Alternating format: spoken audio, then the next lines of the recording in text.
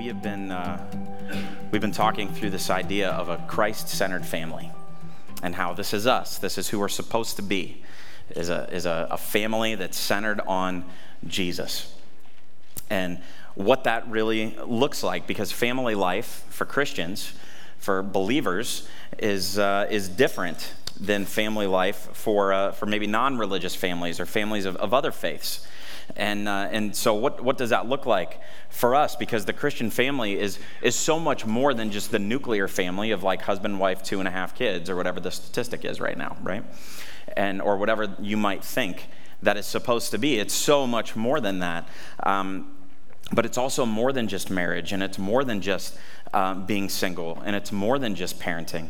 And all of these things come together to create the church, the body of Christ, which is a family that we are all part of. And because these things make up the foundation and the structure of our relationships in the church, we need to think about it, we need to talk about it, because they matter. Because the way in which we look at these things and view these things matter, because relationships are at the key of everything, and they affect everything. So we talked about marriage last week, and we're going to talk about kids and parenting next week, and it's going to be a little bit different than maybe what you think. But today we're going to talk about singleness. We're going to talk about what God has to say about that, the way that fits in with the family known as the body of Christ in the church. And so let me ask you this. Have you ever said to a single person, or as a single person had this question asked to you? When are you going to get married? When are you going to get married? Are you running out of time? Right? You've heard that. Can I just tell you something? Granted, I'm not single. I get that. But I do know this. Single people hate this question. Can I get an amen from the single people in the room, right? They hate this question, and it's especially the worst when you're dating someone and that person's like there with you. You know what I mean? So if you're one of those people that's maybe asked this question or something, and like your intentions are probably good, can I just say in a loving way, stop it. All right? Quit it. You're not helping. Have you ever tried to play matchmaker with someone? I totally had that happen. Not good. Not a good experience. At the same time, I will say this. My sister, in a lot of ways, played matchmaker, and I married the girl that she set me up with. So I'm the exception, not the rule, okay? It generally doesn't work that way, but there were some people that tried to play matchmaker before my sister got involved. And she was the one singing right here, by the way, if you didn't know that. But sometimes our single friends or single people, they might appreciate you setting them up, and other times they might not. Be aware, right? Be aware of that. But they definitely don't appreciate being treated like because they're not married that they are less than. They definitely don't. Many married people and those in serious relationships, they want their single friends to be happy, right? And they want them to have that beautiful feeling of having a family and everything, and I understand that. But let me just say this. Singleness does not mean familyless. Singleness does not mean familyless. And regardless of what side of this your relationship status might be right now, whether in real life or on social media, you caught that. This is the case, and this is the truth. Singleness does not mean familyless. Everyone right here, right now, in the worship center, or those watching online, you all have a family. We all are a family together. As born-again Christians, as followers of Christ, we have a spiritual family. Now, Western civilization, which is where we are, if you didn't know that, we're considered in the West, we look at marriage as something to get to, as something in some ways to attain. We've got this individualism and this self-realization that views marriage as something to get after you reach a certain point in life, right? That's kind of how we look at it. And marriage can become a means of self-fulfillment and an idol in a lot of ways. Eastern civilization, though, very much all about the family. The family makes everything happen, and everything revolves around the family. And family can become an idol. Now, Christianity is different in that it has a unique view of singleness because there is no obligation to get married in the realm of Christianity. Marriage is actually understood as a temporary and earthly institution until the second coming of Jesus. Doesn't make it less than either. Neither is wrong, neither is greater than, neither is less than. Singleness has actually had a unique role in the church since the very beginning. If you do have your Bibles, we're going to be in 1 Corinthians chapter 7 a majority of the time today. That's where we're going to camp out. And so if you want to flip there, you want to follow along on the Bible app, you can certainly do that. Just look for Connect Church in Akron, Ohio, and be able to follow along with me there. But if you're falling into the single category, according to 1 Corinthians chapter 7, it talks about how singles have more time for ministry. More time for ministry. And if you have more time for ministry, you know what that means? That you're helping to grow the spiritual family of God. So we're back to the whole singleness does not mean familyless, because you're actually growing your family. And Paul talked about it nearly every time that he talked about marriage. He talked about being single too, because Paul was single. Paul, the guy that started the church as we know it, we wouldn't be meeting here without Paul, right? Super Christian is really Paul. He was called to really reach to the Gentiles, meaning those that aren't Jews, and to really like start the church. He was single. He was single, and so he talked about it. And look at what he says here in 1 Corinthians chapter 7, verses 7 through 8. It says, I wish that all were as I myself am, but each has his own gift from God, one of one kind and one of another. And to the unmarried and the widows, I say that this is good for them to remain single as I am. Interesting, right? What he's meaning here is that some are called to marriage, some are called to remain single. And singles are not freaks because they don't get married. People who don't get married are not freaks. On the contrary, singles actually have an important role to play in the family of God.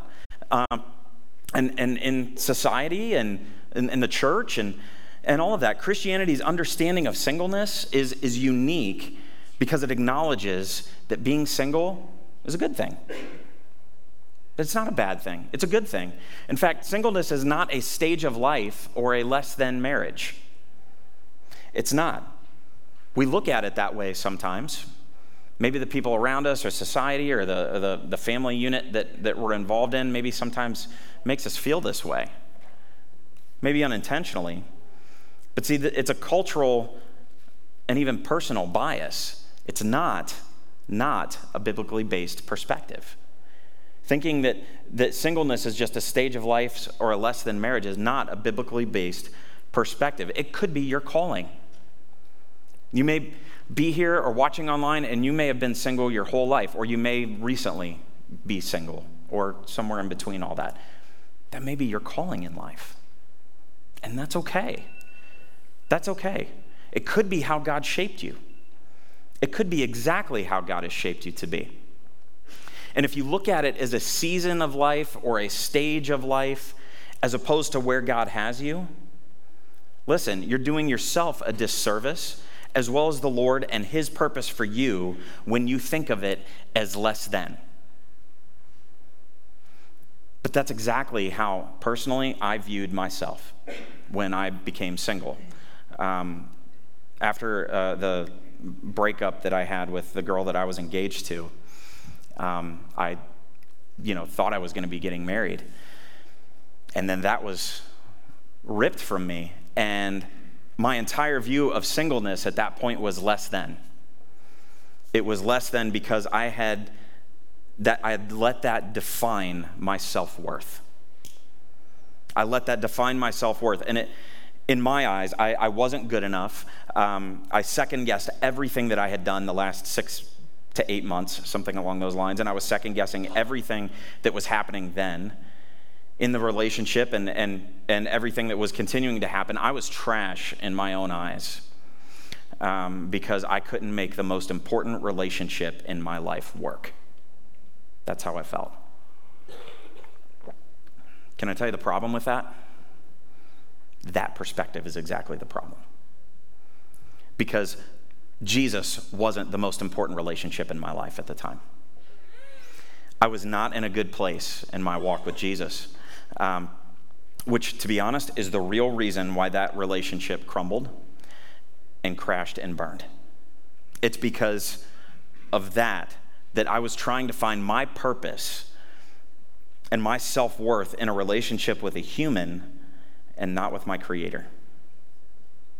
And we all struggle with that. We all struggle with that problem. If you're single and you're pursuing a relationship with Jesus first and foremost, as we all should be, regardless of your relationship status, see, a single person can focus on God without being distracted by the idea of husband or wife in that regard. See, Christianity says it's okay to be single. Christianity says it's okay to be single. It's okay. Being single is a viable option. After all, Jesus was single. Paul was single, as I've already said. Jesus, the perfect human being, single and unmarried his whole life. Absolutely. Some of you that are here, that are single, because I see this happen, some of you take pictures of my slides, and that's cool. Some of you need to take a picture of this slide and make it like your wallpaper on your phone, in all honesty, because you are more focused on the physical relationship that you don't have as opposed to the spiritual one that you do. And we've all been there. Listen, Jesus says, the Bible says, it's okay. It's okay to be single, and it's not just a season of life necessarily. It might be, because God might have marriage for you, but he might not. And so if you're married, you also need to understand that about the next generation that's coming up and the single people that are around. We have more single people right now in the United States than we've ever had, like statistically, like percentage, than there's ever been. And there's not really a rush to the altar. It's not happening. But you know, during the time of the early church, those who were single, those who were widowed specifically, would have to get married. They would have to get married again to be taken care of. But this view of singleness that was actually pretty radical for the day, to be honest, it allowed widows to find a home at the church. So it was an incredible thing. Listen, there is a theology of singleness in Scripture. You may not have thought of it that way, but it's the truth. There is a theology of singleness, and it's important that we're aware of this. Because the Bible teaches that, and Paul, as he talks about in 1 Corinthians, about being single here. And we're not going to read every bit of it, but we're going to read a good amount of it. Christians, we should actually seek to become closer to God, to become more like Jesus. And that has nothing to do with our relationship status on this earth. The single life offers an opportunity, since a spouse in a marriage can become idols if we allow it to. It can become an idol in our life of self-fulfillment instead of finding our purpose in God.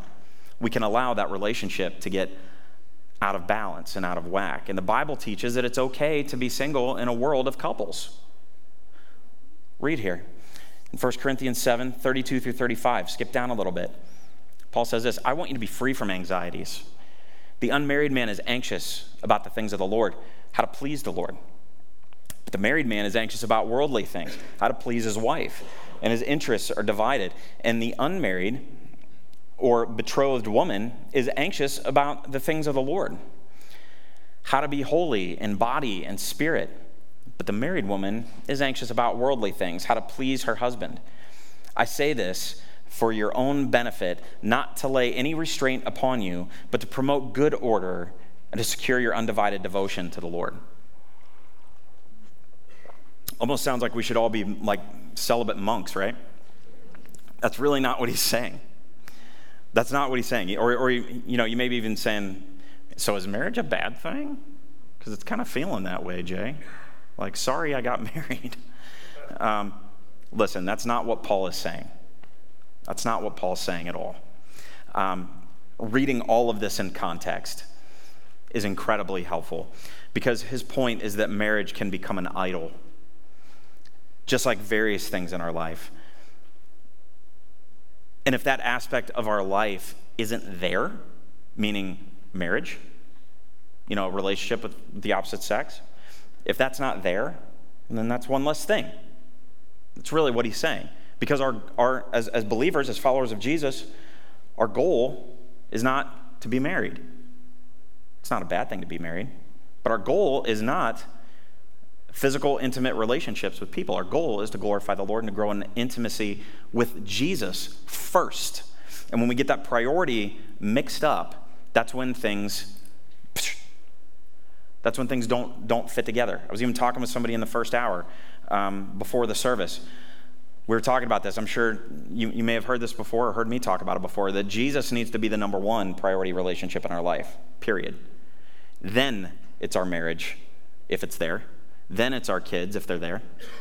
And so on and so forth. And when that priority order gets screwed up, and it does, and it will, because we're human and we mess it up, and we all mess it up, absolutely. But that's when we start to see things start to get out of whack. His point is that marriage can become an idol in our life.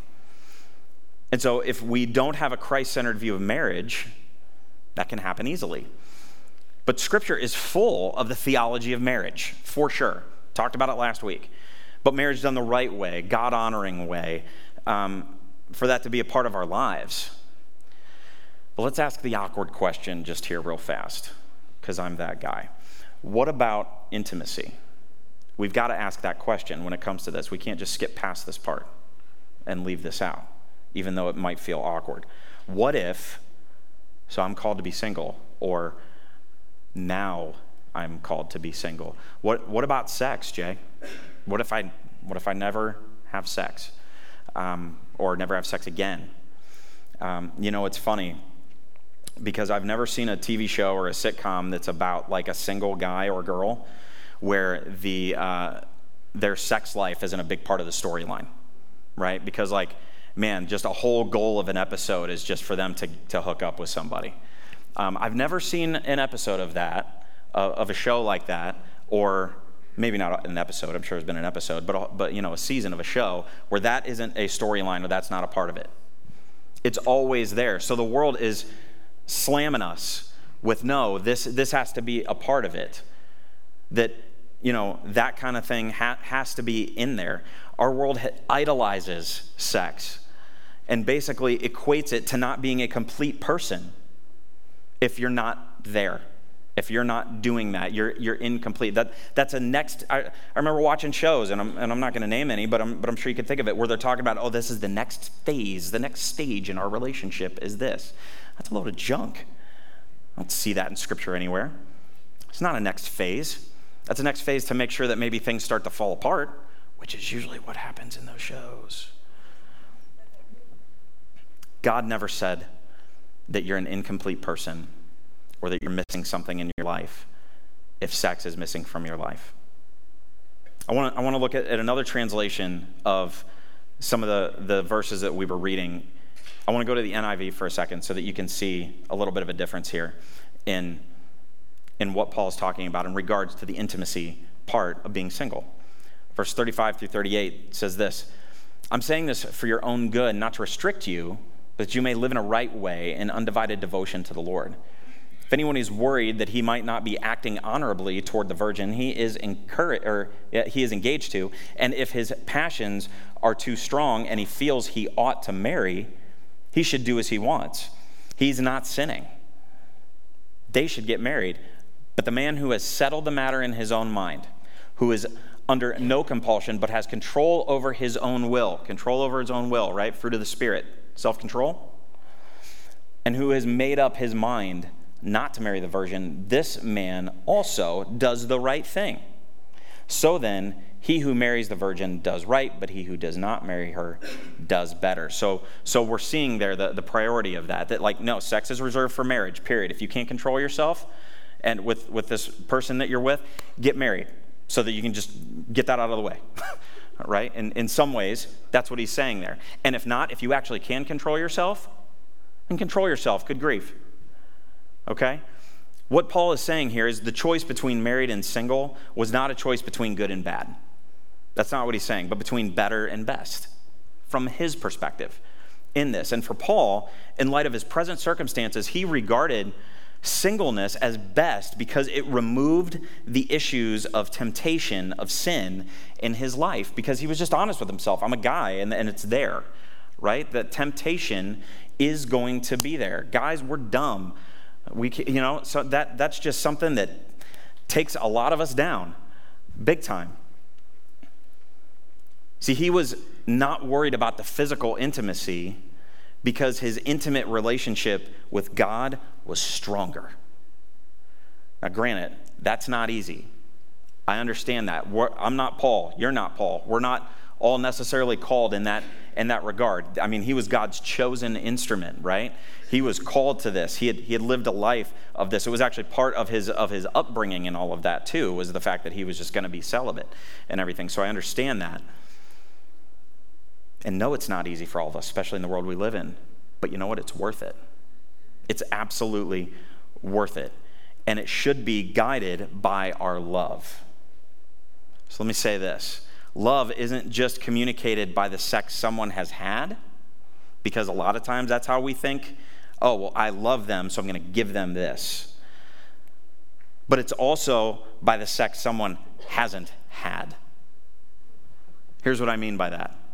If you truly love the Lord, you will wait and you will hit the brakes.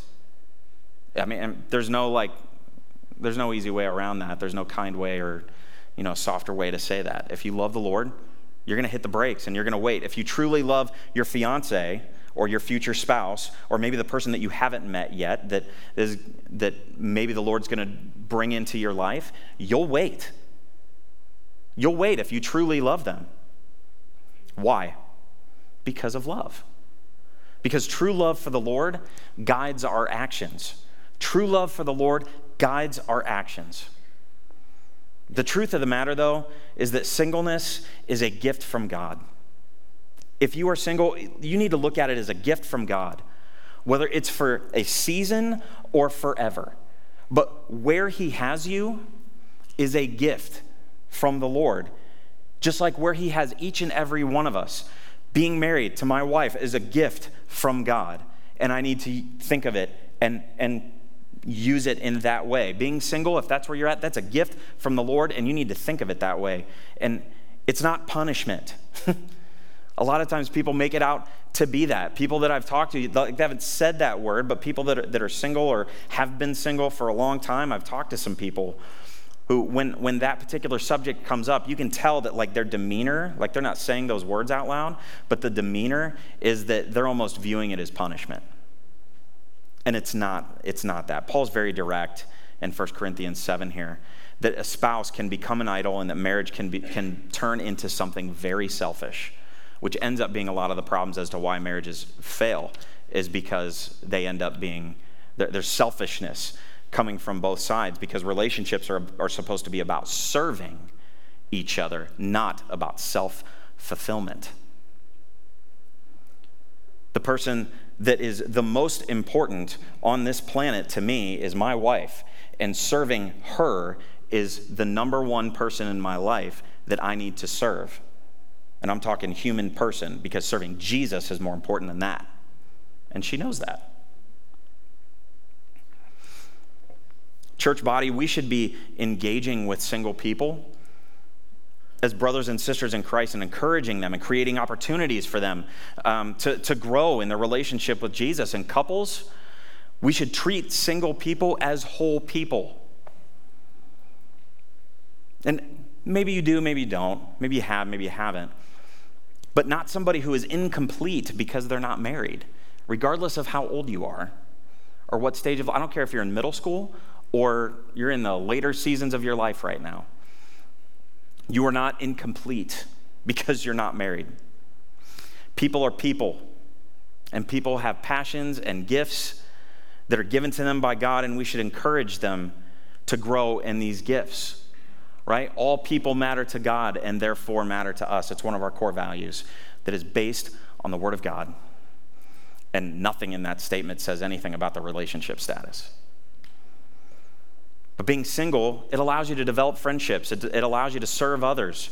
Singleness is a gift. And Christian singles should seek to grow closer to God and pursue God instead of pursuing a spouse and putting that pursuit over pursuing Jesus. Because if you're pursuing Jesus and he has a spouse ready for you or in the waiting for you, you can't tell me that you're not going to find each other. Because if you're both pursuing Jesus, he's going to bring that together if that's his will. See, Christianity changes drastically how marriage and singleness should be viewed by followers. Marriage is never going to get you everything that you're looking for in life. That can only be found in Christ, and neither is singleness. It's never going to find you everything that you're looking for in life. That can only be Christ. Because remember, people don't complete people. Only God completes us. Only God completes us. And we need to remember that. And this view is different than the world's, where Christians are called to be set apart from the world, but remaining in the world. Let me simplify it even more. Even more simply, whether you're married or single, listen to me. If you're a follower of Christ, we are to be part of a Christ-centered family. If that's the case, then you know what? Jesus is enough. Jesus is enough. Is Jesus enough in your life? As I said, marriage is not the end goal of the Christian life. It's not the end goal, and neither is singleness. Holiness and intimacy with God for his glory, that is the end goal of our walk with him, and there is a trickle-down effect that happens from that. And there are blessings that include potentially marriage or that include potentially singleness. And there's blessings on either side of that from God. There's a quote from an author named Sam Alberry from the Gospel Coalition. Let me read this to you. It says this: if marriage shows us the shape of the gospel, as it does, it's a really great example of that, the shape of the gospel. Singleness shows us its sufficiency. Now, sufficiency is a real big word that means like adequate, like an adequate amount of something, okay? So singleness shows us its sufficiency. It's a way of declaring to a world obsessed with sexual and romantic intimacy that these things are not ultimate and that in Christ we possess what is ultimate. See, singleness is a representation to the world of the sufficiency of Christ in a person's life, as well as a symbol of the coming wedding banquet that we know is talked about in the end times between Christ and the bridegroom and the bride, his church, which is an awesome thing to look forward to. Look at Revelation. Here, chapter 19, verse 7 says, "Let us rejoice and be glad and give him glory, for the wedding of the Lamb has come, and his bride has made herself ready." When everything is said and done, listen, when everything is said and done and this broken world is finally restored, which I know is something we are all waiting for. Listen, the only relationship that will truly last forever and matter the most is our relationship with Jesus as his bride, the church. And that unites us as a family, regardless of our earthly relationship status. Being the bride of Christ as a church family, the church, the big C church, that unites us regardless of our relationship status. So my connection point for the morning is that in a Christ-centered family, Jesus is enough. In a Christ-centered family, Jesus is enough. So let me ask you, is Jesus enough? Where you're at right now, is Jesus enough? Because this is us. A Christ-centered family. This is who we are. This is who we're called to be.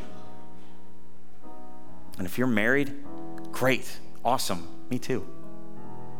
If you're single, great, awesome. Lean into Jesus. If you're married, lean into Jesus. Is Jesus enough? If you're single, is Jesus enough? Because in a Christ-centered family, Jesus is enough, and we strive to be a Christ-centered family here. As the church, we are a Christ-centered family, and that means that there is room for single people. That means there is room for married people. And that doesn't mean that one is better than the other.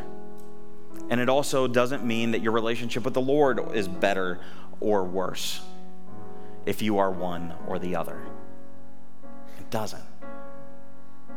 It's not even the right way to look at it. In fact, that's not even the right question to ask. The right question to ask yourself is Jesus enough? Maybe you're wrestling with your singleness if you are single. Maybe you're realizing that some of your priorities are out of order. That maybe your priority of an earthly relationship has trumped your spiritual relationship. Been there, done that. It's easy to do. I get it. You know who else gets it? Is Jesus. He's standing right there, waiting for you. All you got to do is turn. All you got to do is turn to him, because he loves you, and he loves you right where you're at. And he's never going to leave you. He's never going to betray you. He's never going to walk away from you. He's never going to leave you feeling empty. He's never going to leave you feeling less than. If that's you, maybe you need prayer today. Maybe you need to pray with someone. Maybe you just need to talk through something. Maybe you need to accept Jesus. Maybe you need to give your life to Jesus today. And you need to start there, because that relationship, your relationship status, you're unsure of it when it comes to your relationship with Jesus, because you're trying to make this person or that person enough instead of realizing that Jesus is more than enough. He always has been, and he always will be. Let's pray. Father, I know that there are some people here, there are some people watching that feel less than because of their relationship status. That feel like maybe they're not enough. That feel like that relationship that's maybe there or maybe isn't there, maybe was there just recently. Lord, that's been defining them. That's been where they've been finding their self-worth and finding, God, everything that comes up short there. So Lord, I pray that your Spirit would speak to them and remind them how much you love them, because you say that we are loved, as we sang about earlier. And your love for us has nothing to do with our relationship status on this earth. You want to use us. You have a purpose and a plan for us. And that could be whether we're married or whether we're single, because in a Christ-centered family, Lord, you want to use all of us as long as we stay centered on you, Jesus, and the trickle-down effect that happens from there is an incredible thing. And so, Lord, if there is someone here who's struggling there, I pray that they would have the courage to come forward and or maybe meet us at the Orange Wall or talk to someone and get some prayer. Lord, if there's one that hasn't given their life to you, Jesus, I pray that they would give their life to you today, that they would cry out to you, admit that they're a sinner, believe that you are who you say you are, put their faith and their trust in you and you alone for eternal life. God, I thank you so much that you love us no matter what. There's nothing we can do to make you love us less. There's nothing we can do to make you love us more. And I thank you so much for that. Holy Spirit, I pray that you would just go before us now. In Jesus' name, amen.